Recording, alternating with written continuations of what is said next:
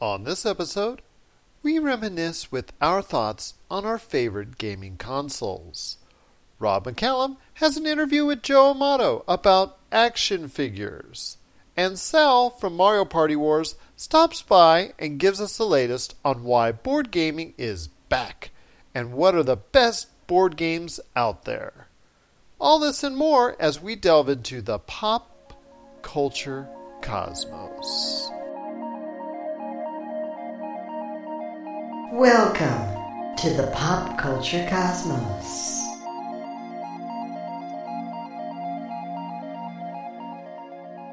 And we are back once again right here on the Pop Culture Cosmos. This is Gerald Glassford once again from Game Source and Pop Culture Cosmos. I'm here with my good friend, also from Pop Culture Cosmos and the world's greatest gaming store and also growing collectible store as well, Retro City Games, right here in Henderson, Nevada. It is Douglas Hoyabu. How you doing? All right, I'm doing well, and I know everybody out there is doing better now that we're part of the Pop Culture Cosmos scene. We got a lot of great things for you today. I'm going to be talking about gaming consoles here in a second, but I want to also give a shout out. If you do not know already, we are available Monday nights, 10 p.m. Eastern, 7 p.m. Pacific, on the Podcast Radio Network. We appreciate everyone who has actually already gotten a chance to use the TuneIn app or their CryCray app to get the Podcast Radio Network. If you have any questions, just go head over to Pop Culture Cosmos or as well the actual Podcast Radio Network Facebook pages, and they can tell you exactly how to get Pop Culture Cosmos on the Podcast Radio Network. If you are unable to do that, we also are available on iTunes, on the Pop Culture Cosmos iTunes channel, and also as well the Pop Culture Cosmos podcast.com channel. So there's lots of ways to get us and find out exactly more about what's going on. But also as well, our new site has popped up as well. That is popculturecosmos.wordpress.com. So we are now part of the WordPress scene. There's already about 24 stories up there, including one that I detailed on this store right here. Hope you get a chance to read it. A lot of great things going on as far as it's concerned. I know Josh, my good friend Josh, he's going to be adding to his Peterson files. And also, I did want to make a mention that podcast available, Wine, Women, and Words with Diana and Michelle.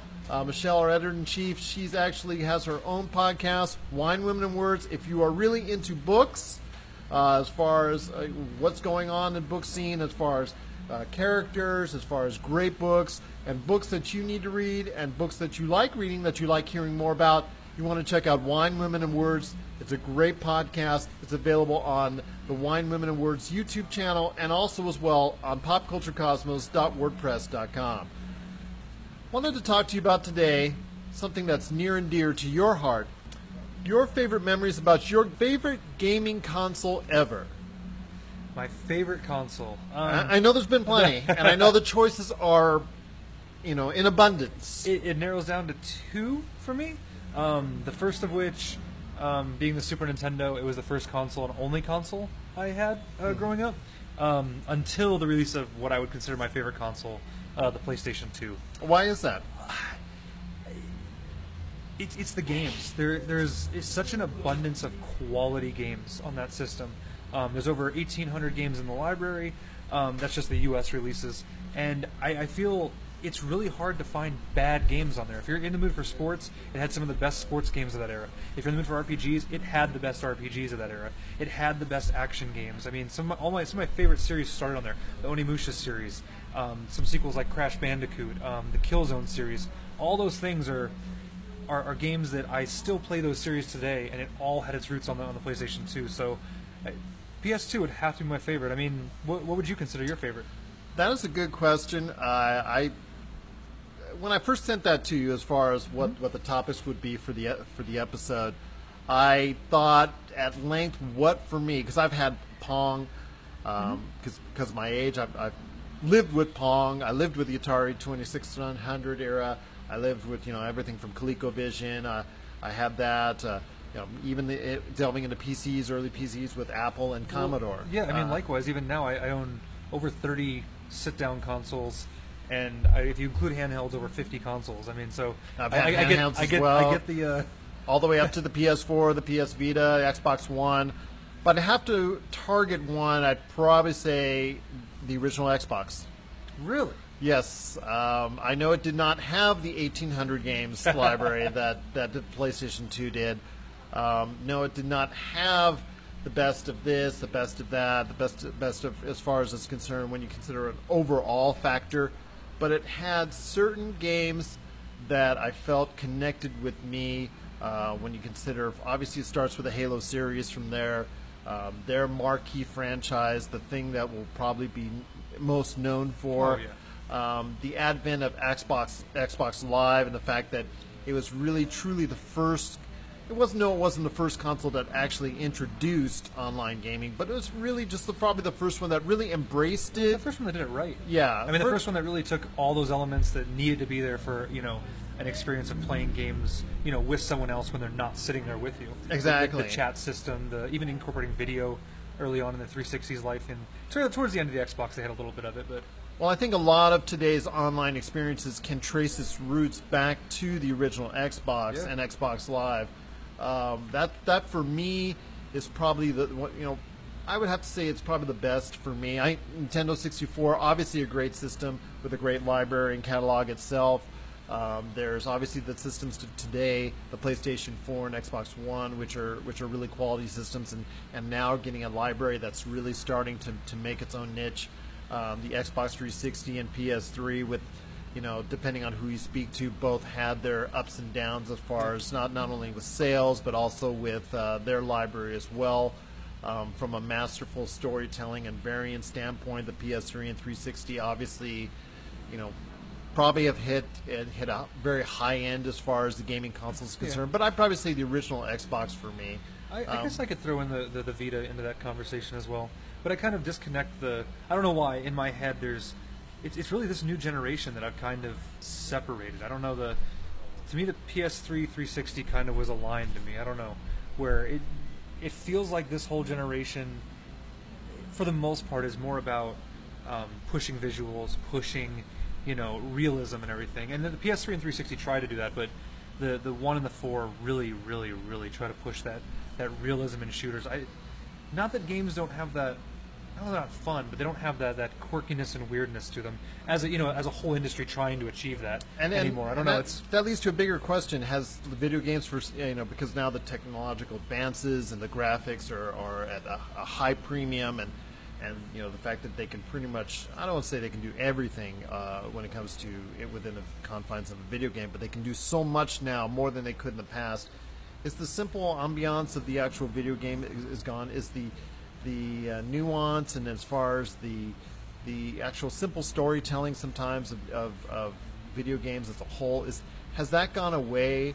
The charmed experiences you must have had in the 90s and the early 2000s, where I, as myself as well, the late 80s, early 90s, as far as from a storytelling standpoint as well. Is that something that's missing now in our days and age of video games? I don't know if it's completely missing, but it's definitely pushed to the back burner. I mean, my favorite Xbox One game is Ori and the Blind Forest. But you talk to half the people out there, and they've maybe heard the name, but haven't played it. And it's one of those games. And some who did play it, stressed its difficulty level as far as it's concerned. It's difficult, but it harkens back to that older style of gameplay. It's extremely story driven, but it also doesn't hand the story to you either. You have to figure things out. You have to go and explore that forest. You have to go and explore that world. Games like, I don't know, go back to Halo on the original Xbox. Yes. Halo 2, even the multiplayer, between Halo 2 and Modern Warfare 2 are probably my most played games. Well, Halo 2 to me, and that's another reason why I like the original Xbox as my choice, is because Halo 2, I think, along with the Xbox itself, are pretty much categorizing what online gaming is all about. That game, as far as it's concerned, set the standard for what multiplayer gaming should and is now in this days and age. And I agree completely. I put well over 1,000 hours into that game. I could say probably close to 2,000 in that multiplayer. My friends and I, 2 years straight. It was a LAN party every weekend, either my house or my friends' houses, every weekend. It was just playing online and just playing the heck out of that game. Halo, from a storytelling standpoint, was outstanding. Oh, and the first 2 games, story-wise, to me, are brilliant. Halo 2, from a multiplayer standpoint, at that point in time, there was no equal. And, of course, the Halo series is still very strong as far as it's concerned, but it's not as much as it once was. And that's what I was getting to. The games that I'm supposed to be excited for, the big franchises like the Halos and the Gears, I've put more time into Ori than I have any other game on the Xbox One combined. Do you think it's because of age, your tastes have changed? Maybe your fatigue on series? I still love shooters. I still love all that. I just feel like when we have this push for realism, you start to have games kind of all fall into the same, feel. I mean, even Grand Theft Auto is real, but it has a silliness, has a quirkiness to it. I think that's why so many people are drawn to it. That's why so many still continue to play, is because they are looking for that element. Exactly. I mean, the Saints Row series can be said the same. There's a realistic world there, but it's not realistic at all. And I think that's why people play games. It's to escape reality. So when Modern Warfare and Gears and Halo are starting to push more towards that gritty, real feel, it kind of pulls me out of it a little bit. It kind of distanced me as a player because I feel like I've played it before. Exactly, and I totally can understand that. What are some of the games from, as far as from a specific standpoint that you have the most fondest memories that helped create your decision as far as the best gaming console ever? I'll start with that second one that I said, the Super Nintendo, because it's really hard for me to separate the two. It really is. PS2 edges out barely. It was Super Mario World. That was the first game I played, and that was the only game I had for quite a long time. So exploring that world and finding secrets kind of blew me away. And then A Link to the Past. A Link to the Past is hands down my favorite game. The fact when you first walk out of your uncle's house and you go do you go into the basement of the castle. When you first come out of that castle, or not the castle, you come out of the sanctuary because of the tunnel. You come out of the sanctuary and you go, all right, go wherever you want. My mind was blown. my mind was, I can do whatever I want and go wherever I want. And you always remember that first experience when, like I said, I'm old enough to have bought and played the original Pong. And when my father hooked it up the first time and turned on, and there's this blip, blip, blip, mind you, it's very simplistic today. And most people out there are probably laughing. But for me at that point in time, late 70s, whatnot, it was just, mind-blowing that something I could be doing and interacting on the screen was up like that. So I get that entirely. And you always want to recapture that feeling in some form or fashion, even if you can't do it entirely like it was once before. Yeah, and when you got to the PS2, those worlds got bigger. And even the first game I got, because my parents got it for me for Christmas, the system, and the only game they could find for it was Tekken Tag. Mm-hmm. And I'd never really played a 2D fighter more than for 10, 15 minutes at my cousin's house. And it was the first time I'm like, wow, this looks just like the arcade. And I could go back and forth between that. And looking back, the Dreamcast did the same thing. But of course, it was the first time I had that experience. Was there any real consoles that might have let you down from an entire library standpoint or from a system standpoint that didn't meet your expectations? The N64. Actually. Really? Yeah. I remember not playing that many games on it. I never owned one, but my best friend who lived like 5 doors down from me had one. But see, that's the thing. Every day. N64 for me was I played only a few select games. And that's the thing. And that, for me, that was enough. I look back and it has a small library, but I feel the quality of that library is very poor. It's one of those systems that let me down later on when I started to go back and I'm like, man, I never had one of these. I picked up the Mario Parties, your Mario Karts, Mario 64, the Donkey Kongs, the GoldenEye. Even going back into playing Wave Race, which was or not Wave Race, Wave Race, excellent game. Yes. Hydro Thunder. I put tons of hours into one of my favorite arcade games. I was like, man, this system can't handle it. I mean, the PlayStation port's better, but that's a horrible port of it. But the Dreamcast plays it perfectly. But it didn't recreate that experience that you were hoping for. Not at all. I must have had those fanboy goggles on, you know what I mean? Or nostalgia goggles, just looking at it like, oh man, I want this to be better than it really is. Some great console talk indeed. What is your favorite gaming console and why? there's plenty of places where you can share your opinion. We're going to start off with the Retro City Games Facebook page. You can start right there if you want to leave your opinion, or try us as well on the Pop Culture Cosmos Facebook page. And, well, our home site, one of our home sites, Game Source. That's been going on had that for a number of years now. We report on a lot of different articles across the world on the gaming scene. You can always share your opinion there. But give us some love on any one of those pages, Retro City Games, Game Source, or Pop Culture Cosmos, on what is your favorite console and why. Because we'd love to hear from you, and we actually will give you the feedback. If you go to Retro City Games, I will tell you, Nicole and Doug, all day long, and I know this from personal experience now, all day long answer your questions and answer your comments. We do our best. They are tremendous indeed. If you're in the Las Vegas area, if you're here traveling, if you're here as a visitor, come on down to Retro City Games. Going to be celebrating their second-year anniversary here coming up very shortly, and I just want to congratulate both you and Nicole again. This part will actually be on the Pop Culture Cosmos radio show. So from a nationwide and worldwide audience, I want to say congratulations to both you and Nicole on your second-year anniversary. So I'm very, very happy for you. Any last thoughts? As we're coming up on 2 years for you. It's exciting. Anybody who starts a business, wants to succeed, but getting to do what you love every day, that's a whole other thing. So, yeah, Nicole and I are just hoping for many more. Okay, even when you hear for the 30th time, I have a question on this game. And it's like, I see that. No, it's all fine. Okay, good. Fair enough indeed. You guys are great out there, you guys and gals that go and support gaming entities like Retro City Games and us here at Pop Culture Cosmos, and also Game Source as well. We truly appreciate your support. Up next, Rob McCallum and Joe Amato are talking action figures, right here on the Pop Culture Cosmos, coming up right after the break. Hi everybody, I'm Yuki, and this is my game. Welcome to my Kickstarter. Hey guys, Sarumaru here, the creator of Henshin Engine. Currently, Henshin Engine is a webcomic on the internet that I'm working on. We want to make it into a video game. Currently, we've gotten as far as 3 stages with this demo game, but we'd like to make it into a much bigger game. We're looking to make it into an 8-stage game, but we need your help. Henshin Engine is a 2D side-scrolling platformer very reminiscent of what you would see in the 16-bit era. Games like Ninja Gaiden, Valis, Mega Man. It takes inspirations from many of these games, and if you're into retro games, then Henshin Engine is definitely the game for you. On top of having some really good game mechanics, Henshin Engine has excellent visuals, bright colors, a rockin' CD soundtrack, and gameplay that'll keep you coming back for more. So guys, we've got 3 stages already completed for Henshin Engine. We've got 5 more stages we want to throw in there, and we need your help.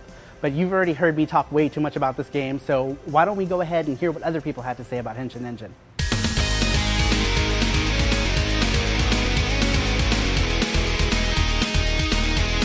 I think the game is awesome.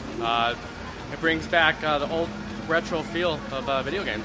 I just thought it was an amazing game. I like that it feels like a classic, like Mega Man 2 kind of style game. Simple controls, but still extremely hard to do. It had the right speed. When you play a lot of times you play 16-bit game, and when it's a homebrew, a lot of people don't have that speed, that Mega Man, that Super Mario that you're looking for. Game had that on point. It's a side scroller with pixel-like graphics, like Super Mario World 3 kind of stuff. It's got a manga feel, like you're playing through a comic book, But at the same time, it's its own style. It's not too cheesy. You're back to classic enemies where you're just facing, things that move left, right, things that fly around, and they're tough as hell. Kind of like Ninja Gaiden, Ghosts and Goblins. Very difficult, but not unfair. The music was addicting me, like if I was actually the girl fighting things. Here, when you support homebrew stuff, you kind of see Kickstarters. You support an artist who's trying something new. Something new gets a little bit of light going. Next thing you know, he creates his own thing. He creates his own movement. I think it should definitely be supported. It's something simple. There's so many things that are complicated and that get delayed these days, and they overcomplicate. It's a simple game that you can go back to and just enjoy. And, it's something I'd pay for, definitely. Okay guys, so there you have it. You've seen what Henshin Engine looks like. You've heard what other people had to say about it. So why don't you go ahead and pick a reward, tell your friends, share it, help us get across that finish line and get that retro game that you've always wanted to play. Thank you.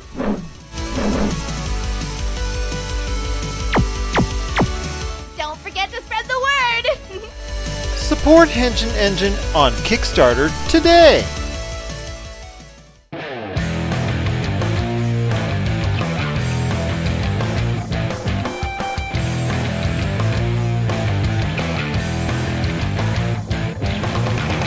If you love toys like me, you hang on to certain memories. Like the time you got the turtle blimp for your birthday 5 minutes before you had to go to school and spent the entire day daydreaming about the ways in which your heroes in a half shell were going to destroy the Foot Clan from above.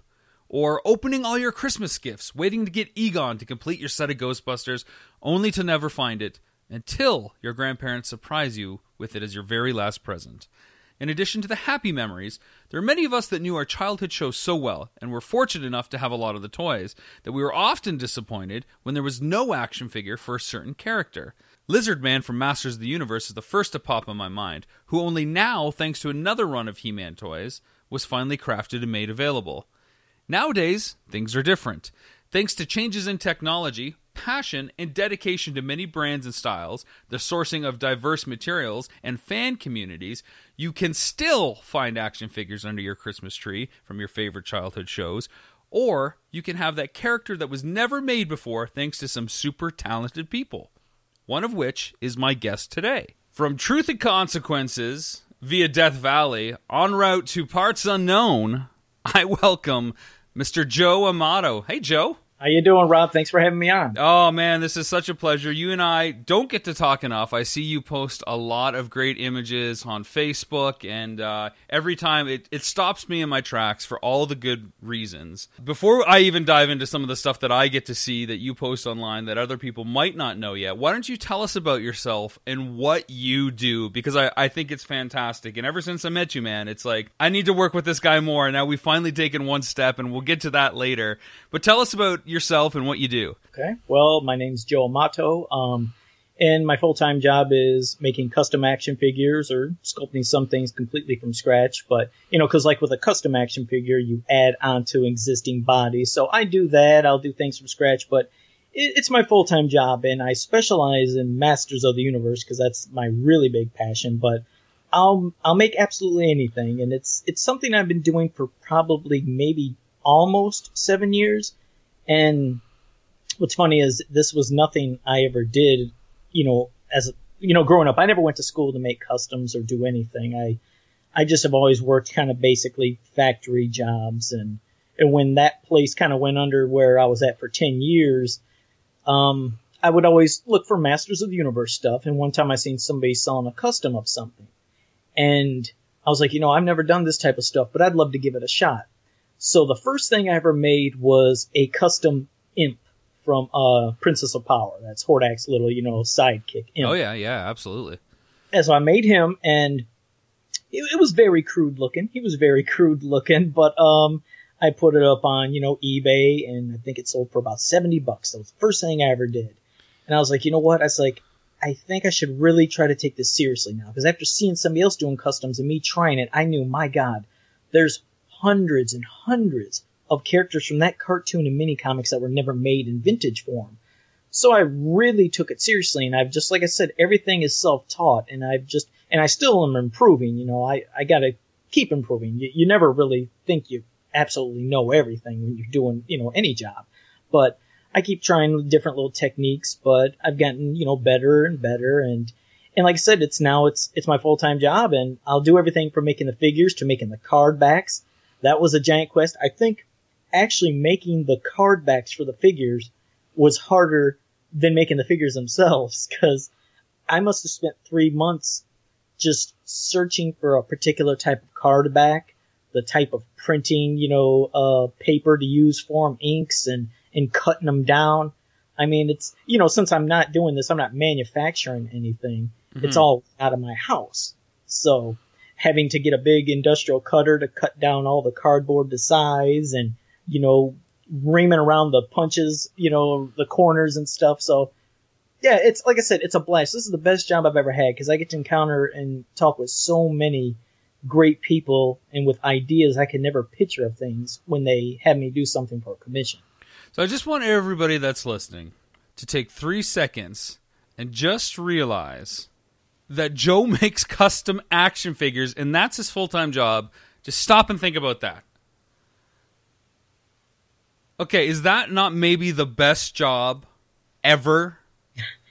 I think it. Man, I just love it. And to give some backstory for people that are listening, Joe is working with me and the crew from Power of Grayskull. One of the Kickstarter rewards we had was to forge your own Eternian legacy, in which you could have your likeness or a custom character of your choosing, basically as an action figure. So if you wanted to see yourself in that He-Man universe, Joe would work with you to do that. And just before we started recording, we heard about one of the action figures that's being created from one of our backers, and I gotta tell you, it is so cool. It's very inventive. And Joe doesn't just stop at just the figure and the look. He's also going to help craft a little story for how that character fits into the universe on the back of the card. It's just so awesome, man. Let's start from the basics. What is it about action figures that gets you excited? You know, it's weird how things can come full circle. I mean, when I was younger, obviously I loved Masters of the Universe. It's what I collected. That was a passion of mine. And of course, when you get older, you quit playing with your figures, and I stored them all away. Whoa, we're supposed to stop playing with our figures at some time? Well, what's weird is, when you were a kid back in the 80s, I guess, if you want to say, you get picked on, like, why are you playing with toys still? You should be playing with toys, but nowadays I notice it doesn't matter.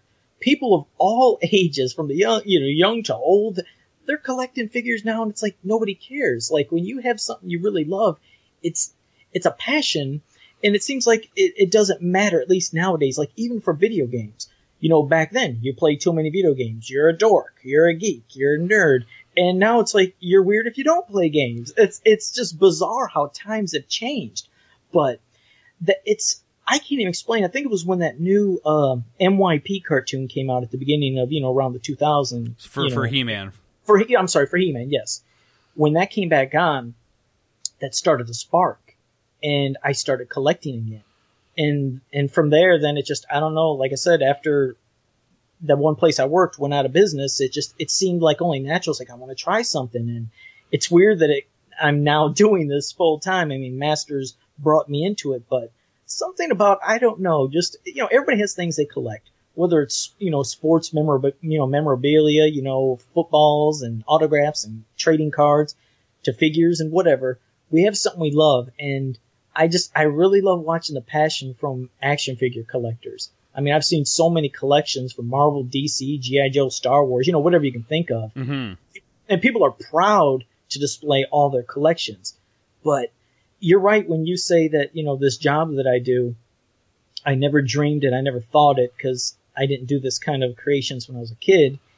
It is the best job I've ever had, because I'm loving what I do. Sometimes people might have a job and, hey, I understand you got to pay the bills, but they might really hate their job. But, I love my job. I love it, and it's paying the bills, but it's, like I said, it's just so great because I've met so many awesome people, including you, just because of what I'm doing now. Let's go to the flip side of that then. What do you think it is about action figures that gets other people excited? I mean, you're making them now, so I think you've kind of crossed that line. I'm sure you still love them, and we'll talk about some of the new stuff that's come out and get your thoughts on that. But why do other people still get excited about having and owning an action figure and buying it and pulling it off either the peg or seeing it in a store? Like, what is it about this medium, this look, this toy? I think it's a reminder of our childhood when things were fun and simple and just you could enjoy life, and it's like feeding into your childhood again, possibly. That's how I could see it. They love seeing the things that they grew up with, and if there's a particular cult character they really like, and collecting every one of those certain characters and figures they had, and just, again, displaying them. But I think it has to tie into good memories. There's a lot of bad things that happen in the world, and maybe even as an adult, you might just be unhappy with stuff, but hey, you can always remember when you were a kid and you enjoyed these figures, and they love displaying them and posing them in different, we'll put them in different poses, and I think that's what it has to be.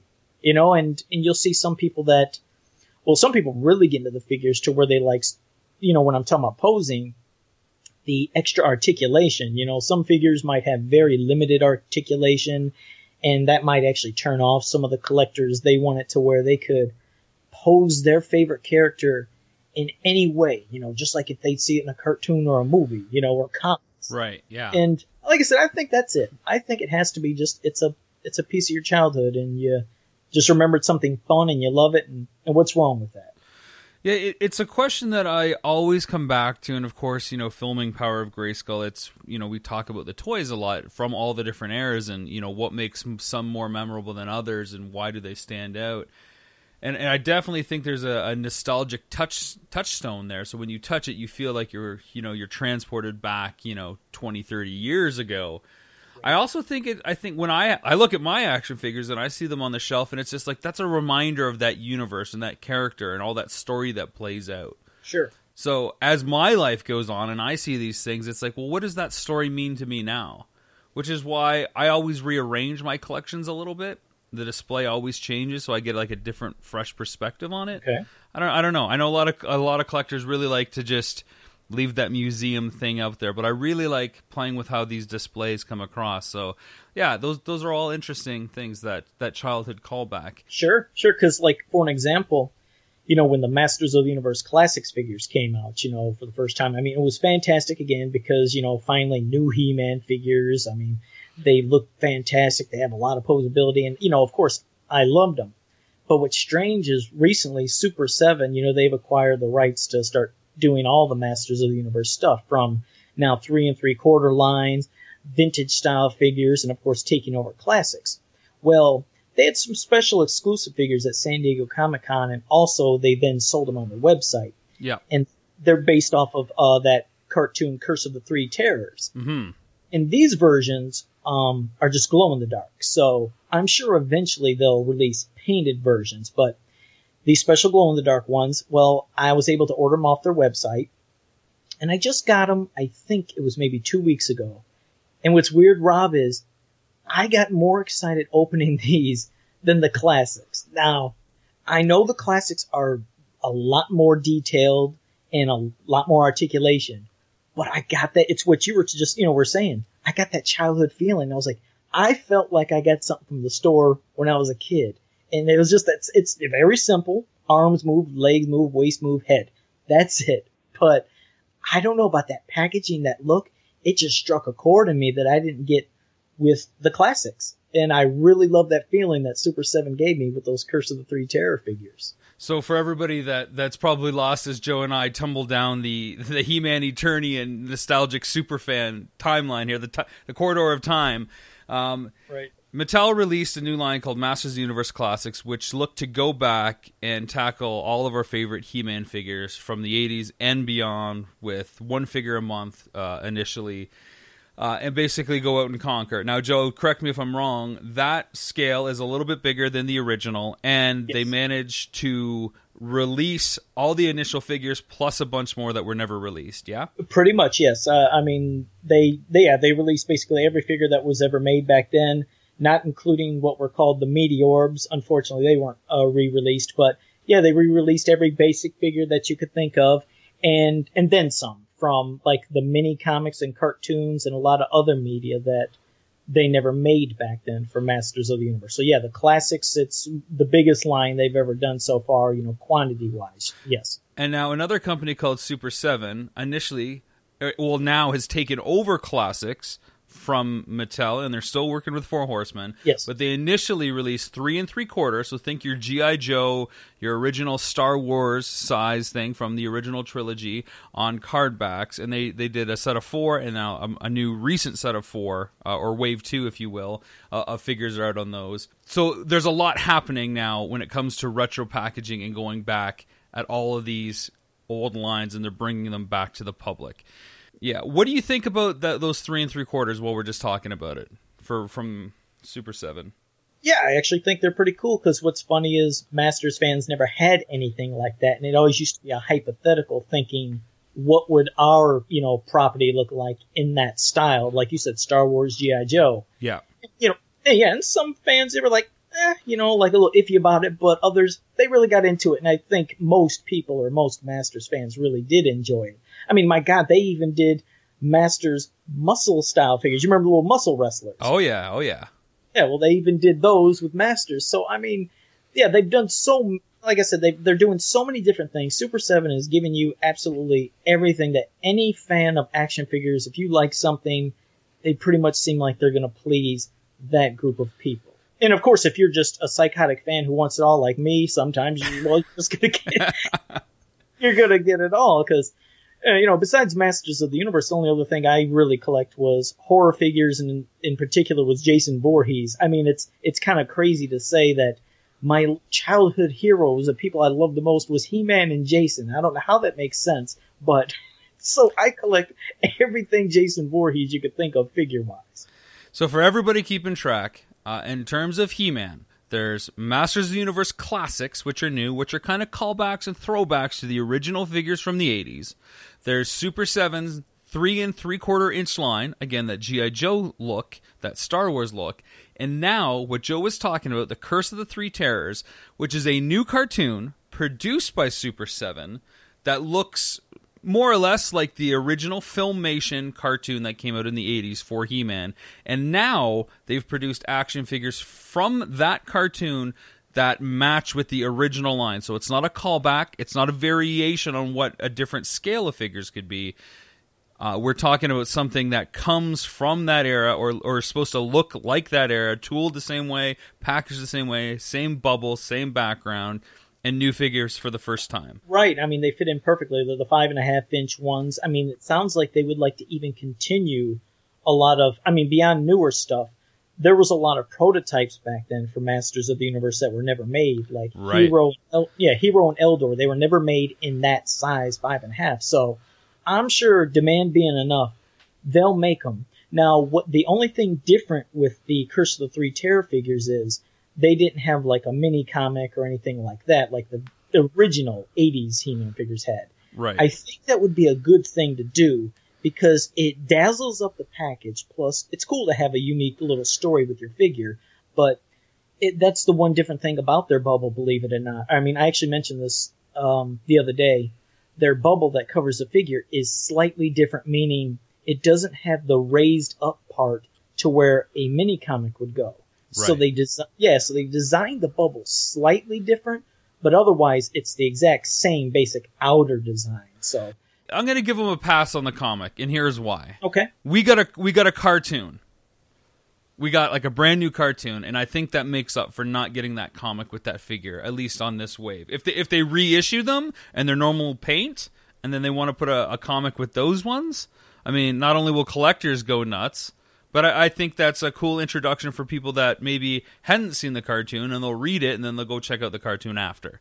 And you're right. I was thinking the exact same thing. Those exclusive ones, sure, those would be different. But if they were to make them painted, yeah, if they made a cool little mini comic and just put it in there, I mean, it, like I said, again, gives us flashes of what we remembered when we were kids. Plus, it's cool to have a mini comic, and it's not like they would have to make 4 new stories for those 4 figures, just like they did with some of the other vintage. Just pack the same mini comic with each one. But hey, like again, for Min-On card collectors, it looks cool. And for people to open, hey, you got 4 of the same comic, but it'd still be cool. They could always do a variation on the cover for each of them, maybe that focuses on the character it's packaged with, and then keep the content the same. They could do that. Yeah, exactly. For the entire interview with Joe, check out this and all the other episodes of The Trenches on the Rob McCallum Films YouTube page. And for more info on Joe's work, head on over to Joe Amato Custom Creations on Facebook today. Up next, Sal from Mario Party Wars stops by with what's hot in board games right after the break. This is the Pop Culture Cosmos. Game Source is your #1 source for everything video games. Each week we bring you the best of the video gaming world from sites all over the internet. Like us today on Facebook or follow us today at GameSource, and you'll stay up with the latest in information and news, plus also about all the great things we're doing on our GameSource Facebook, Twitter, and GameSource YouTube pages. Stay up to date with the video gaming world right here at GameSource. We are back again as Pop Culture Cosmos and Game Source. This is Gerald Glassford with Game Source and Pop Culture Cosmos. On the line right now, it is the president and CEO of Mario Party Wars. He is Salvador Villa. How are you, Hey my everyone. friend? I'm good, Gerald. Hectic Now- with school and everything, but overall it's been great. Now, I will let you explain to everyone out there. I've tried to explain over the past couple episodes and whatnot what Mario Party Wars is all about and why people should go ahead and follow you guys. But at the very end, I'm going to let you guys go into detail about just exactly what Mario Party Wars is all about. But I wanted to talk to you more since you are also an expert on the rise of board gaming, because board gaming in recent years has skyrocketed as far as to become a major part of pop culture. And it is no longer just those years where everybody just bought a Risk, a Monopoly, a Parcheesi, Yahtzee, and then that was it. It is something now that's branched out into all levels of as far as explosion in retail shelves, even beyond what I played as far as Dungeons and Dragons as well, moving and beyond that. I'd like you to explain more to everyone out there just what is available on the market and some of your choices as far as the best that board gaming has to offer right now. Yeah, sure. So, I mean, board games have been around for a really long time. There's a really good store here in Las Vegas known as Meepleville. And so if you ever get the chance to and you want to buy board games, I recommend that store as probably the top one to go to. But board games have been around probably, I would say, anywhere between the 1920s to the 1960s when they first started. And I mean, there were a lot of unique games back then, mostly relating to stuff about war, as I found out, because they actually, Meepleville has a really interesting historical shelf of games that were made back then. But then it got, to more stuff like Monopoly and Yahtzee and some of the more classic games that families could buy and families could have fun playing with. And it was just something more, you either played it or you didn't, because it wasn't really something that anyone considered popular or mainstream. No one was going to really advertise it unless you actually were a part of that circle. But over, I would say within the last decade, it's definitely been around this time that board games really started to get popular, specifically with the help of the popular YouTube and now an actual more of a community, Geek and Sundry, with their show Tabletop, starring Will Wheaton. It was around that time when their popularity began with that show that all of a sudden board games really started to become more of a mainstream thing. Retailers like Target and eventually Walmart and Amazon started coming into the way, getting their own shelves to provide games like Pandemic, Munchkin, what other games? A variety of other games. And so now board games has become a new phenomenon of a new type of nerd and geek community. Well, not really, I would say a nerd and geek community, but just a community on its own that everyone can enjoy and have fun. Conventions are pretty much taking advantage of board games now, and there's a lot of different tournaments for specific games that are around. I read as far as concerned and studied closely the recent convention, the major board gaming convention in Indianapolis recently, Gen Con. Yeah, that's probably one of the oldest tabletop conventions around, actually. And just to see the array of board games that are coming to consumers very shortly, and also the board games that are there that are the most popular, that people are into, that consumers are into, it is now a huge market once again for board games. It's become so fascinating. When I go and research as far as providing customers that follow us on our Pop Culture Cosmos site, because one of the things we like to do is research all aspects of pop culture. I've seen as far as the news, the updates, and the sites that make available articles on upcoming games, and I'm just fascinated to see the array of different genres, of different themes, of different entities that have now entered the board gaming scene. Obviously, like I said, Dungeons and Dragons, as far as it's concerned, is well known as far as in that genre. But there's so much more, like you were mentioning. But also stuff like such an array of Star Wars board games and Star Trek board gaming and things in genres and familiar titles that people, if they're worried about it or they're not sure about where to go to, that makes them more comfortable and will allow them to be able to get into board gaming that much sooner. Your thoughts? Oh, yeah. Like you said, Dungeons and Dragons probably is one of the most well-known types of tabletop games that have been around for decades now. But it's become so much more than that now. And that specifically is a type of board game style gameplay that not that many people can get into because it requires a lot of dedication, a lot of hours to create the story, a couple of hours to create your character. So it's become something much more than that now. Now you actually have games like even that families can play. Like it's no longer just Monopoly and Yahtzee. I can actually show a few myself that I have in my bag. So you have some examples here today with us. We appreciate you taking the time to do that. What are some of the examples that you have? So actually, I have one right here called Welcome to the Dungeon. This is made by Yellow Games, which is actually one of my favorite tabletop companies, especially if you're more of a family type of person and enjoys playing with your family. They have pretty much some of the best games families can play because they're very short and simple. They're very easy to learn, and it doesn't take a whole lot of effort to get into it because you can use your imagination for it. And basically, what you do in this is you all act as a warrior, and you're trying to face monsters, and you basically add monsters to a deck pile that you're going to be forced to face, or someone is. And you start removing equipment because there's a set equipment for there's 4 different classes you can choose from. And when someone is forced to actually play against that monster, they better make sure they have enough equipment on them because if not, well, you lose and then the other player wins. But it's a fairly simple game. It takes no longer than 30 minutes and each round is like 3 to 5 minutes at most. But that's one. It's just a very simple game. Anyone can play. Even your kids can play it. And then we have something a little more complicated. But if my kids play it, I know they're not going to stop. That's all I'm going to say. Not being a warrior? Not at all.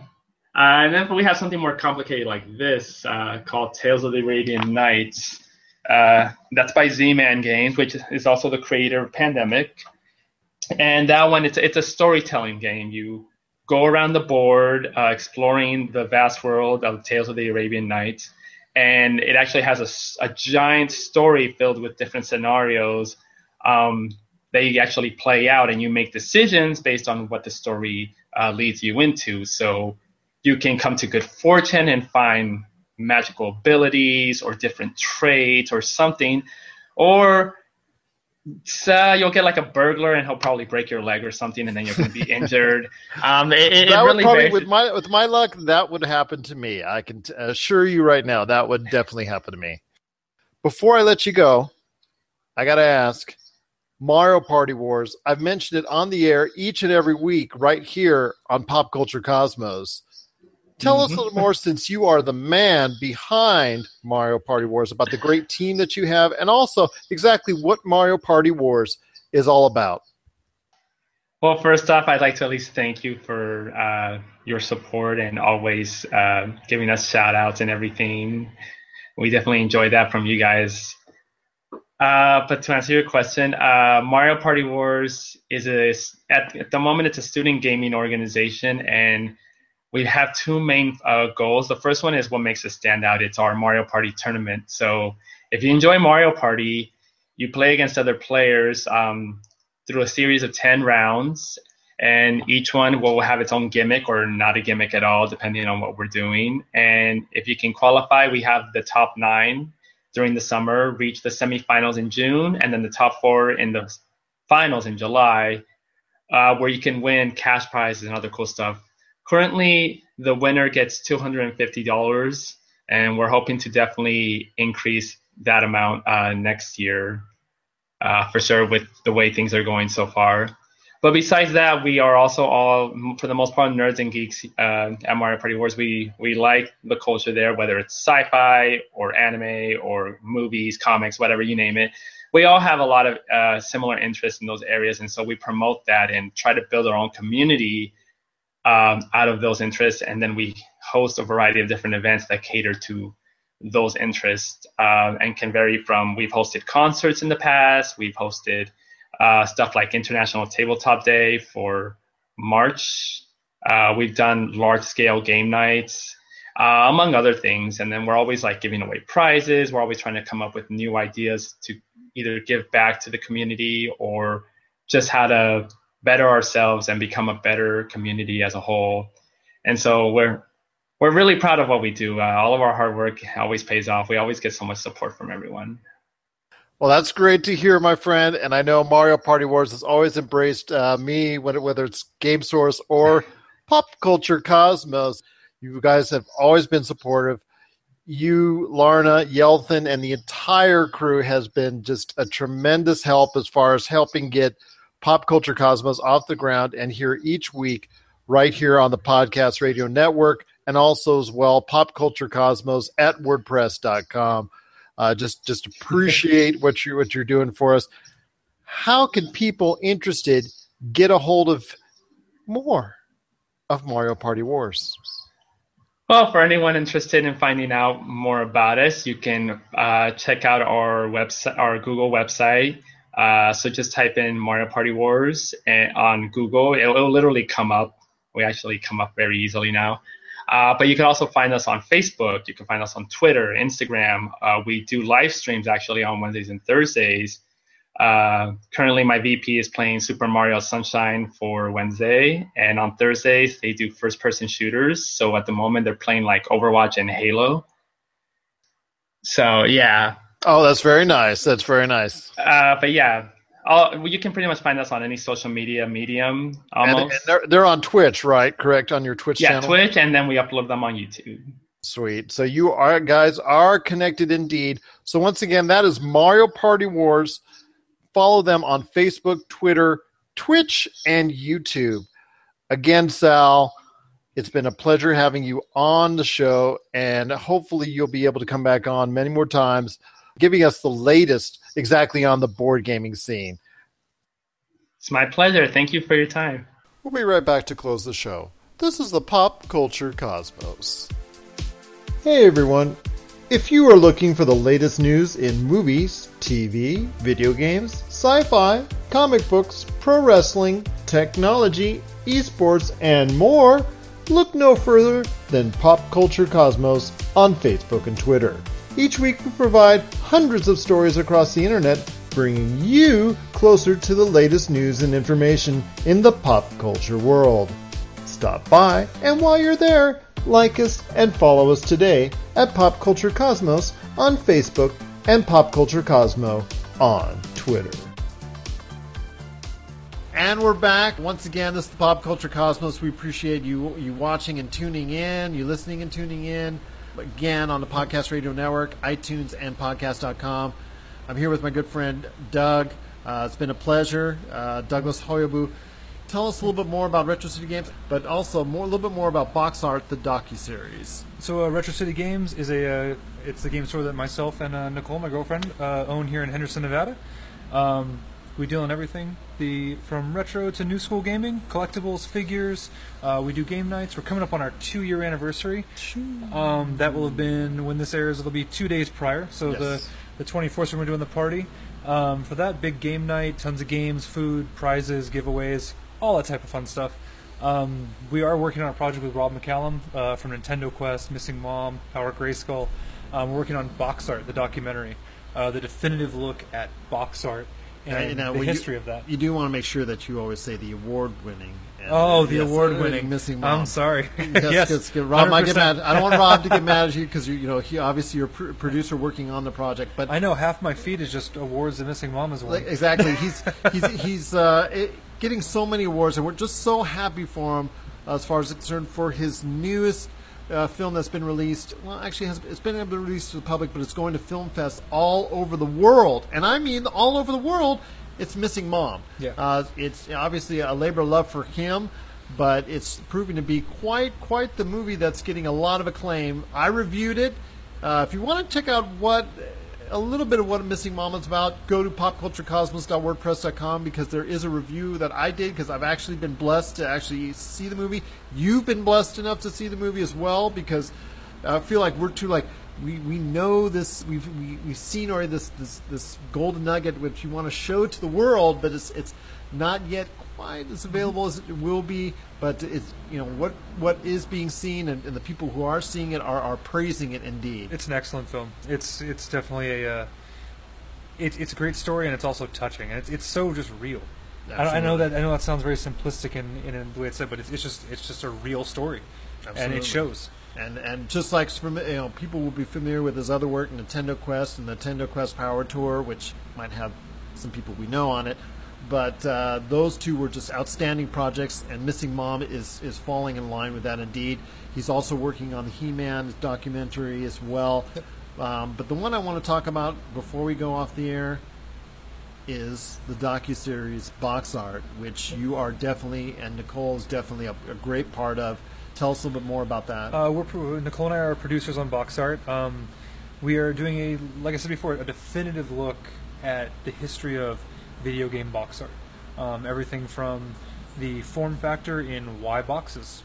I mean, why don't we have clamshell design? Why don't we have blister packs like every other medium at that time? Toys and figures and that. It was why easy. didn't it just all come in CD cases like it did for PC games for a time? Exactly, and for PlayStation. And the artists behind that work, artists weren't allowed to sign their work. So for years, iconic things like the original Metal Gear, he wasn't allowed to sign his work. So these iconic covers, Mega Man, all these things, it was just kind of not lost to time, but no one, even the people who were asking the questions, there were no answers. There was no one to go to. And we spent the better part of the last 6 months to a year hunting down a lot of those people, and recently we've been doing interviews with them, talking to them about that process. And so you're getting a lot of great stories. Oh yeah, a lot of original artwork we've gotten the pleasure to see, and a lot of first-hand accounts of this is how the industry was. This is why I did that. This is why the art is the way it is. This is why I even did the project. I mean, some people, video games weren't what they are today. They weren't ingrained in culture. So it was one of those things for a lot of these guys. It was another project, and so what made them do that game over not doing it or doing a different game instead? Exactly. And a lot of great stories, a lot of things that even as involved in this as in retro games as I am, I had no idea a lot of this stuff, and a lot of things that were speculation coming to light as fact. and you can find out more about not only Box Art, the docuseries, but all of Rob's projects at robmccallumfilms.com. He keeps everyone updated on exactly what's going on with all of his properties, and also he gives you the chance, if it's available for sale, as in the case of Nintendo Quest and the Nintendo Quest Power Tour, with guest appearances from us. He tells you exactly how you can either watch it via digital download, Blu-ray, and DVD. So it's all right there at robmccallumfilms.com. So I think that's going to do it for another episode of Pop Culture Cosmos. Doug, any last things that you want to say as far as to the fans out there of Pop Culture Cosmos? Put me on the spot. No, I'm exactly. Joking. No, well, that was last week. That was last week. Oh yeah, it was. I had a major brain fart last week. No, everybody just have fun gaming. I mean, I hope you join us next week and check out all the great content we've been coming out with. If you have any comments or anything you'd like to see on the show, anyone you'd like us to reach out to talk to, between the group of us, we have a pretty decent amount of people in the industry that we can at least try to reach out to. Exactly. If there's anything you guys want to see on this show, let us know. Either at the Retro City Games Facebook page, the Pop Culture Cosmos Facebook page, Pop Culture Cosmo on Twitter, or Game Source on Facebook as well. We just send that message to us. Yep. We're glad to go ahead and be able to do what we can to provide you, the listener, and the viewer out there with as much as possible information, news, and actually just fun and good times right here on Pop Culture Cosmos. And even if you want to email us, if you're still into the email, you can still get a hold of us at popculturecosmos@yahoo.com. So for Douglas Hoyabu, this is Gerald Glassford. Once again, we're both from Pop Culture Cosmos. He's also from Retro City Games. It's been a pleasure. Again, we do the show Likewise. as much as we can here from Retro City Games, and we are truly blessed and honored to do so. We truly appreciate you being a part of the Pop Culture Cosmos experience. Thank you for listening. Thank you for watching. It's another beautiful, beautiful day in paradise. And you have yourself a great